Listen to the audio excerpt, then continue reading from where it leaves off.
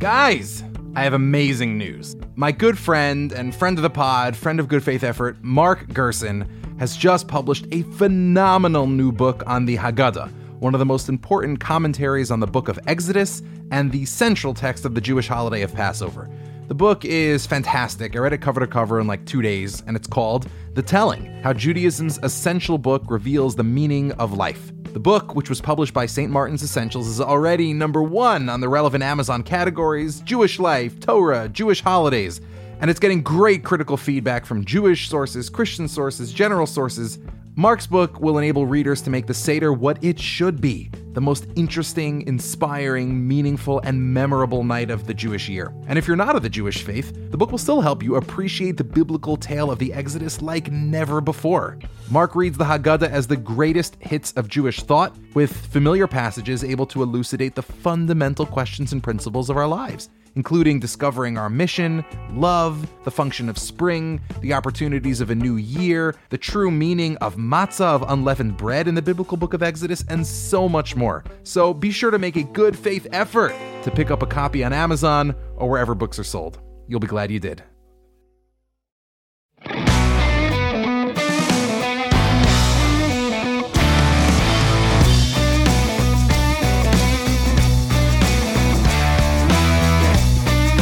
This is Good Faith Effort with Ari Lamb.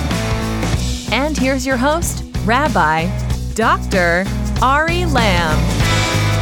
Hello, and welcome to Good Faith Effort, the world's most dangerous Bible podcast, the podcast where we show you how the values and ideas of the Bible can illuminate the most important conversations in society, from politics to pop culture and beyond. So, anyway, let's get to it. We got Pastor Sam Rodriguez with us today, president of the National Hispanic Christian Leadership Conference, #1 New York Times bestselling author, one of the most important faith leaders in the country today, and we're going to talk about how to build a society.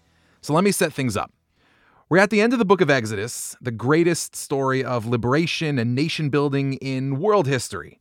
And as you might expect from a tale about how a nation came into being, it ends with the Israelites concluding their first great project together. They build a temple. And the way the Bible describes the end of that process is by saying, "And Moses finished the work." That seems simple enough. But here's where it helps to read the Bible in the original Hebrew. The words the Bible uses here are really surprising. It says, "Vayechal Moshe et hamilacha," and Moses finished the work. The only other place in the entire Bible where that phrase, Vayechal hamilacha, finishing the work, appears is the very beginning of Genesis. When God finishes creating the world, the Bible says, Vayechal Elokim bayom hashvi'i milachto asher asa, and on the seventh day, God finished his work which he had made. So the Bible describes the Israelites finishing building the temple the same way it describes God finishing creating the world. Why is that? And the answer is that actually the book of Genesis and Exodus are two halves of one long story, and they're mirror images of each other. Genesis begins with an act of creation, the world, then tells of a covenant with God, Abraham's covenant, and ends with the Hebrews in Egypt. Exodus begins with the Hebrews in Egypt, then tells of a covenant with God, the Ten Commandments at Mount Sinai, and it ends with an act of creation, this time by man, the building of the temple. In other words, the message is that when it comes to creating the world, God does that entirely for us. It's a free lunch. But when it comes to creating a society, God demands that we partner with him in building it. We need to put in the work. And if we do, then we're partaking of the work of creation itself. In fact, one of my favorite phrases from ancient Jewish literature is the idea that it's possible for us to become a partner with God in the creation of the world. And in America, it seems to me, we have a unique opportunity to do that work. This is the only country in history, since ancient Israel itself, since the ancient Hebrew Republic, that was founded on the basis of an aspiration, not on where we've been, on our past, or on the basis of some ancient history, but on the basis of where we're going and the God-given values of liberty and human dignity that will get us there.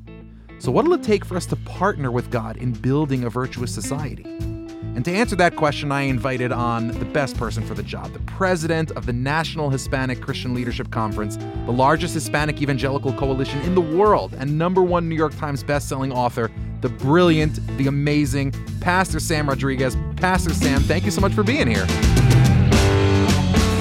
Rabbi, my friend, honored to be with you. Thank you for having me. Oh, this is going to be amazing. So how do I know Pastor Sam? So I'm about to go on CBN, Christian Broadcasting Network, and I'm waiting there, and I'm hearing the guests coming on before me. And all of a sudden, right before me is Pastor Sam Rodriguez. And I just hear this person spitting straight fire on the TV. And I thought to myself, I just need to be friends with this person. So I just figured out, who do I know who knows Pastor Sam? One thing led to another. We got in touch, and here you are. And I'm so thrilled that you're here. I'm honored to be with you. We are of kindred spirit indeed. I love it. So as I'm learning more about you, so one of the things that really caught my eye and my ear and my soul is that in the mission and the vision for the National Hispanic Christian Leadership Conference, it talks about reconciling Billy Graham and Martin Luther King Jr. And I just found that idea so fascinating, and I'd love for you to unpack. What does that mean? How does that translate into a vision for society? That's the heart of our ethos. It's the heart of reconciling righteousness and justice. It's the heart of reconciling Psalm 89:14. Righteousness and justice are the foundation of God's throne. Truth and love lead the way as attendants. And I saw, in growing up in the 20th century, I saw this struggle, this sort of dichotomy between righteousness and justice. People of faith committed to righteousness, people of faith committed to justice, but never shall the two meet. And in the Old Covenant, in the Old Testament, I just saw that inseparable reality where righteousness and justice would always walk together. Billy Graham and Dr. King. What if we would reconcile righteousness and justice, truth and love, sanctification and service, conviction with compassion, conduct with character? What if we reconcile the new, Jerusalem with Bethlehem, Pennsylvania? And that was my commitment. Let's launch a movement. Matter of fact, to be very honest, as a Christian, I saw the white church committed to righteousness, white evangelicals, African-American Christians committed to justice. So Billy Graham was on one end, Dr. King was on the other.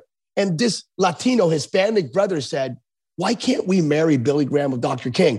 That served as the foundational framework for the National Hispanic Christian Leadership Conference. Wow. And so what's your vision then of what you want America or Americans to see, hear, and understand when they think of American evangelicalism? What are they hearing now, and what's your vision for what they should be seeing and hearing? Yeah, what they're hearing now is slated, it's skewed, it comes via the lenses of major media outlets that have, let's just say, a myopic, I would even argue, discriminatory, bigoted depiction of the evangelical community. And it's unfortunate, because the evangelical community is a wonderful community, the charitable contribution, not just to America, but across the world, from nets for malaria and ending sex trafficking, treating AIDS in Africa and in South Asia. The evangelical community is a very righteous. Again, it's not perfect, like no community is, but it's a righteous community. It's a beautiful, thriving community. I want everyone to understand the evangelical community is committed to this idea of what makes America exceptional. God over man, man over government. God over man, man over government. That's the pecking order, my friend. Someone asked me last week, so in light of everything that's happening with the cancel culture and revisiting America and even Christian nationalism, which is 0.0001% of all Christians, should you stop talking about American exceptionalism? Absolutely not. We are exceptional.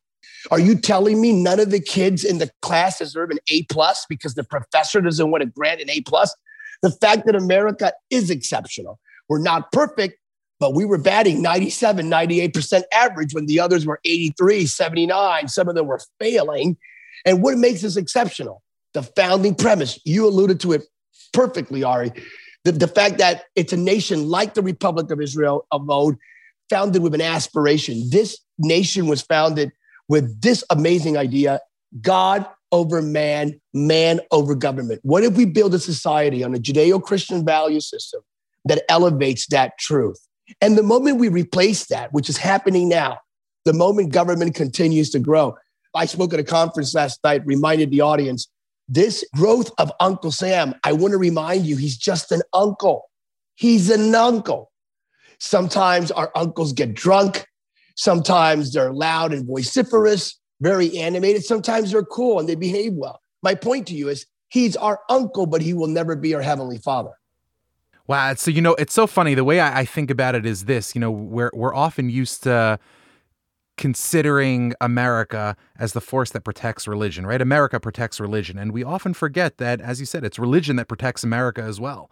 And really, not just as well, but first and foremost. And, this to me is so fascinating because hearing you talk about your perspective, like the Latino brother who kind of comes into this with a different perspective, it seems so familiar to me as a Jewish American in the sense that I feel like there's this similar experience that our communities have where, I grew up in a very deeply, deeply traditional Jewish community. I often tell people, I'm very proud to be a religious fanatic, but we're both deeply invested in the culture that shaped us before we reached these shores. Our faith is extremely important to us. And yet we've really bought into the promise of the American experiment. So in a weird way, I talk about it this way, my amazing teacher and father is a Civil War historian. And growing up, we had pictures of Abraham Lincoln around the house and Frederick Douglass and all this kind of stuff. And, you'd think that those things I would look at as somebody else's story, right? Because when the Civil War was going on and when abolitionism, my ancestors, who are deeply important to me, were doing their thing in Galicia on the border of Poland and Ukraine. And yet, in a very real way, I identify with that American past as my story. And that's something unique that America allows us to do, right? So that's kind of my sense of the Jewish experience in this country. What is it about the experience that you and your community have had that kind of allows you an interesting and unique perspective on the American story? Before I answer that question, I just need to emphasize something that you brilliantly stated about religious liberty. Religious liberty is the firewall against secular totalitarianism. That is the quintessential firewall against secular totalitarianism or any totalitarianism. It is religious liberty. And now, as it pertains to your query, this immigrant story, Latino story, of course, collectively, arguably from Agustin, Florida to California, Latinos were here prior to the Pilgrims and the Puritans. So the Hispanic story, the Hispanic diaspora, Spanish conquest of Mexico and Latin America, coming up here north, Texas, Florida, California, and so forth, over 500 years of history here in America. But the current reality, the migrant story, the Latino migrant story, the Hispanic migrant story, to me, it speaks accolades to a community that is so driven by faith. According to Pew Research, it has that strong faith ethos, just like our Jewish brothers and sisters. It's part of our cultural DNA. So it's not just an extrinsic reality that we embrace on occasion. It's part of our cultural mitochondria. And because we're so firmly committed to faith, there is faith, just family, familia. So with faith, we're committed to familia, family. And then because of faith and family and what we've experienced in the past 30, 40 years in Latin America, when we saw back in the 60s, actually 70s, 80s, late 50s, emerging 80s in El Salvador and Guatemala, we saw in the 60s and all the way till now in Cuba, Bolivia, and so forth, we saw what socialism, communism does. And currently Venezuela, because we see what happens when we lose our rights and freedoms, these immigrants now arrive in America with a heart for faith, family, and freedom. So if there's ever a faith, family, freedom coalition, it's the Latino immigrant, without a doubt. And they come to America and they say, look, the American dream, it's actually my dream. It's part of my DNA. So it isn't a stretch, this idea of Hispanics should come to America and assimilate. What does that mean other than the language? Because they really resonate the values of Washington, of John Adams, of Thomas Jefferson, even John Locke's life, liberty, and property. It's Alexander Hamilton, you name it. It's John Quincy Adams, it's Abraham Lincoln. These true values are embedded in the Hispanic migrant reality. I love that. And it makes me think of something else I came across as I was learning more about you and what you stand for and what you've written, which is that, at the National Hispanic Coalition, you've written about the idea of justice and how the idea of justice that you stand for is different than what you might think of and then what a typical American, let's say, might think of when they think of justice. And the way that I kind of keep it in my head is there's almost like an ancient Greek and ancient Hebrew understanding of justice. And it's the same word, but two very different concepts. Right. So the Greek concept of justice is justice as system, right? Where there's a natural law and it applies exactly the same at all times, at all places, and everybody has the exact same set of rules. And so And that's very important because it kind of allows you to craft universal systems, but it's also very static. For Hebrew civilization, for the Bible, justice is not system, it's story. It's you have to stand for freedom because you were slaves in Egypt. You have to proclaim freedom throughout the land because you know what it means to be a slave, right? It's about a relationship between a society or a people or an individual and God. And America has a mixture of these, right? Locke and Moses, you could say, right? So first of all, does that resonate with you? And if so, are we in danger of losing that mixture? And what would that mean? Beautiful. Justice is both narrative driven, and then there is a system by which we deliver that justice. So it's systematic and it's personal. And that meta-narrative sort of reference that you alluded to. I am concerned about justice now. Many of our recent reality scenes that we have seen depicted on our platforms, on our information network and networks, I don't know if they truly reflect justice. Not the justice that you and I just referenced. The term justice in Samuel Rodriguez' lexicon is righteousness applied. So if righteousness is vertical, it comes from God, this is justice. It's a horizontal application of the righteousness you receive. So if you receive righteousness, when you do righteousness, you do justice. And you're basically taking the agenda that is divine and you're applying it on a personal level, on a societal level, on a cultural, political level. You're doing righteousness. Right now, some of the manifestations do not necessarily affirm that definition. And it concerns me. Even the term justice has been hijacked by those that are not doing justice. They are engaging in self-serving activities that are counterintuitive to doing justice. Anything that is destructive, anything that requires other groups to submit and sacrifice truth on the altar of political or cultural expediency, anything that muzzles or that silences free expression, that's not justice. That's totalitarian, authoritarian engagements and activities, all under the guise of justice. Justice emancipates. Justice never holds captive. Wow. And I actually want to explore that, right? Because what's so fascinating to me is that you are coming to this conversation with such an important perspective, and especially representing such a huge and critical constituency in the American experiment at this moment. So there are kind of two elements of sort of the American Hispanic experience and trajectory that I want to ask you about. The first is actually one that you alluded to earlier when you talked about, the Hebrew Republic, both old and new. Yes. And one of the things that I've become obsessed with in recent months and years is just the startling friendship and kinship for the state of Israel that I've seen coming out of Latin America. And frankly, it's not something I was taught to expect growing up, and yet it has blown me away. What can you tell me about that? Am I wrong in perceiving that? No. You're not only correct in perceiving that. That commitment to Israel and to the Jewish people is emerging as speaking metaphorically, as an injected chromosome in that DNA that I referenced previously. Multiple generations. Wow. Now. My children, I have 3 kids. They've been to Israel, the exception of my youngest, who is still upset with dad on why the 2 oldest were able to go to Israel. And good for her. Let's go. Yeah, she is. And it's beyond just the religious, the pilgrimage and so forth. But that's beautiful. It's just this commitment of this love for Israel. It stems out of the Bible. You can't deny the blessing of God upon Israel. You can't deny. I'm a Lehigh University grad. I'm a math and science guy. I may preach like Kirk, but I think like Spock. I'm very linear, sequential in my systems. And when I'm asked about agnosticism and atheism, how do you really push people beyond the arguments of just the beauty of the Big Bang and gravity and so forth, and the fact that we're cognizant of each other? I go to Israel.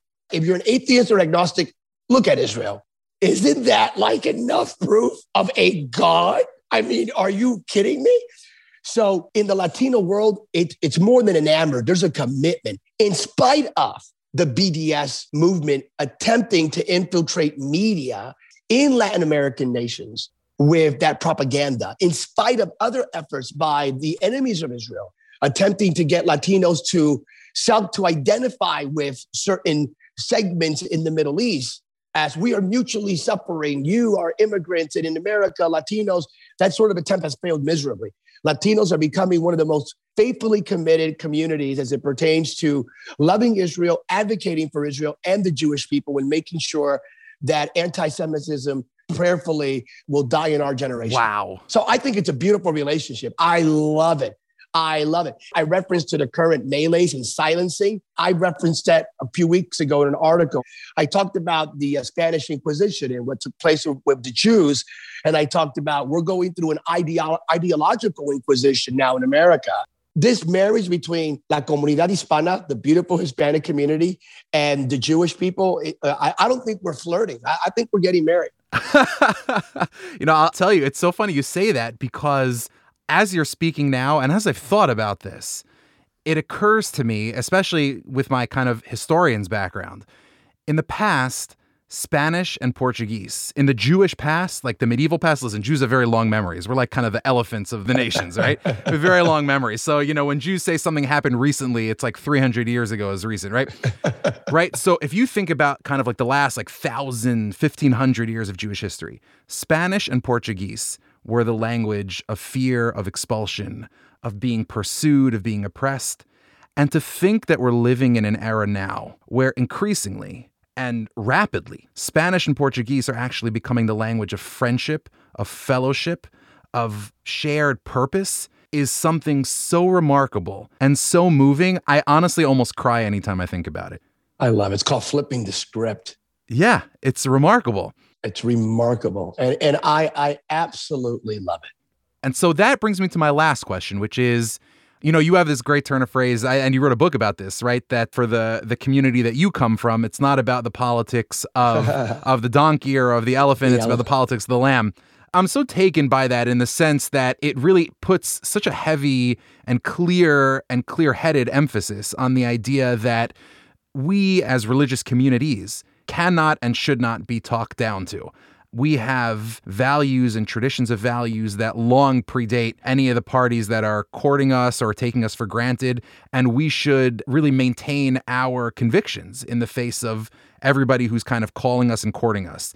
And so with that in mind, what should these, in a historical sense, recent political creations, the kind of the two parties in America, what should they know about your community? What should they know about the Hispanic community at large in the coming generations if they want to be friends?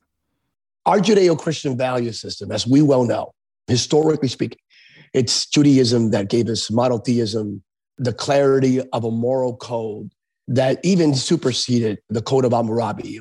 The clarity, the authenticity of that code, the application of that code, of course, the monotheistic element cannot be denied. Here we are. And together, this is the foundational framework for society, for modern society. We can't, as you and I both know, we can't use the term Western civilization anymore. That's politically incorrect.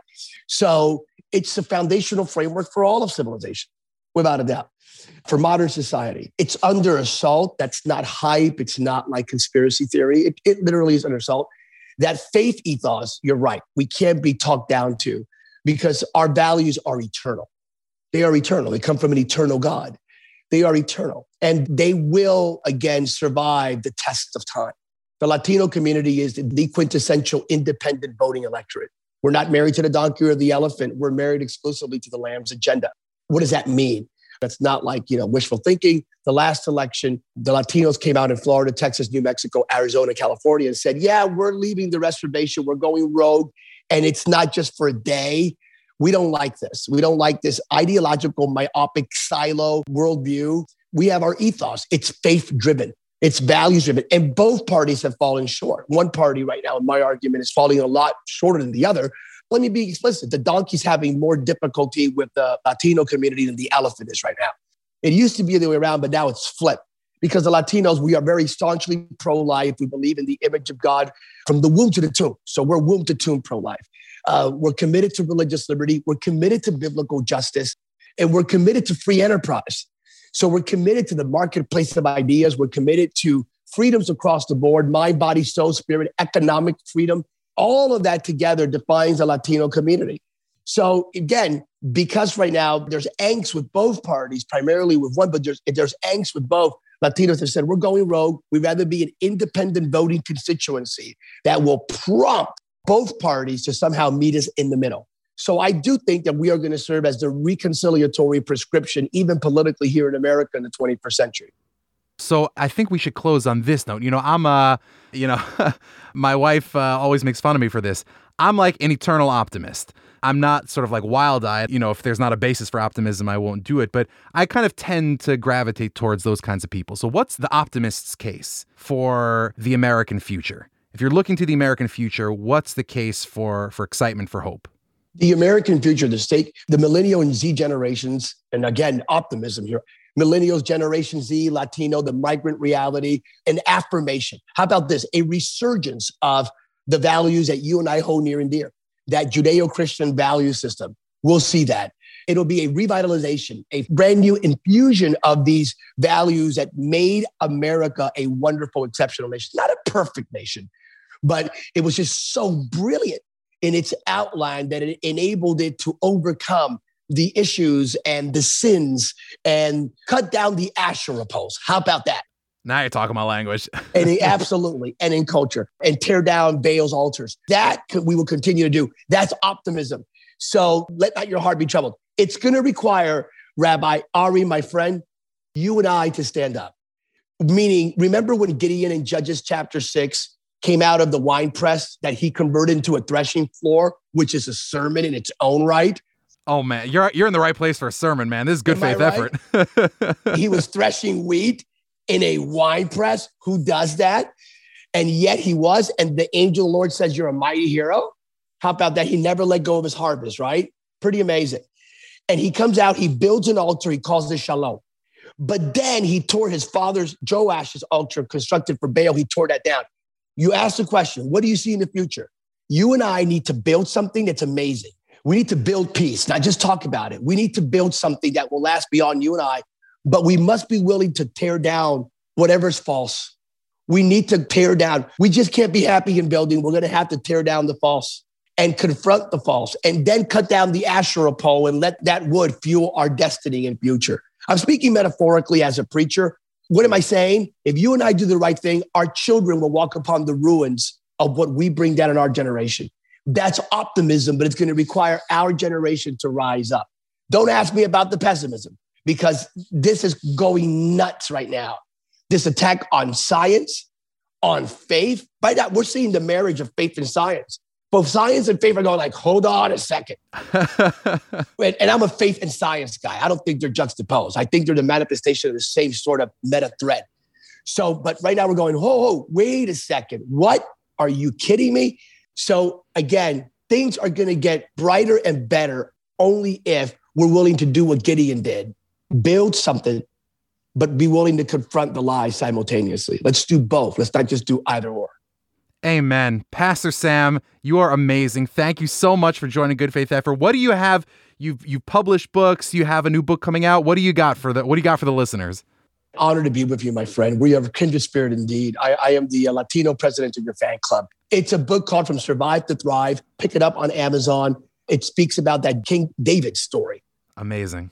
So it's David's entire story. I wrote it coming in the midst of COVID pandemic. It's all there. It's all embedded there. It'll bless you indeed. And there's a movie coming out. I'm a movie producer, as you well know, produced a movie called Breakthrough. And now we're producing one with Eva Longoria. Amazing. Called Flaming Hot. So yeah, see the movie when it comes out, hopefully after this pandemic. Unbelievable. This must be the first of many times. I'm very excited for this. Honored, my friend. Gracias.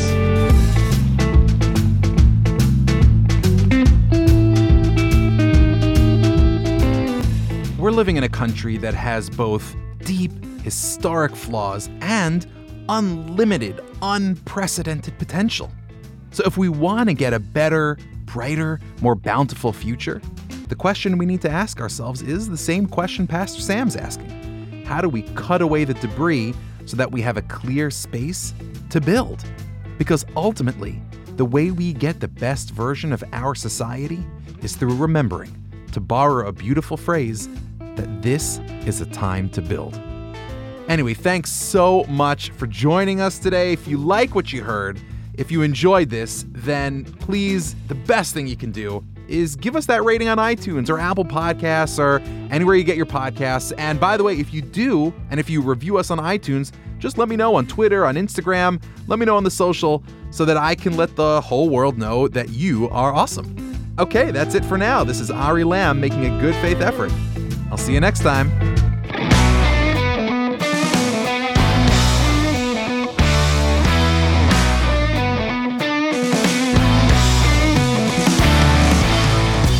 Good Faith Effort was created and written by Ari Lamb.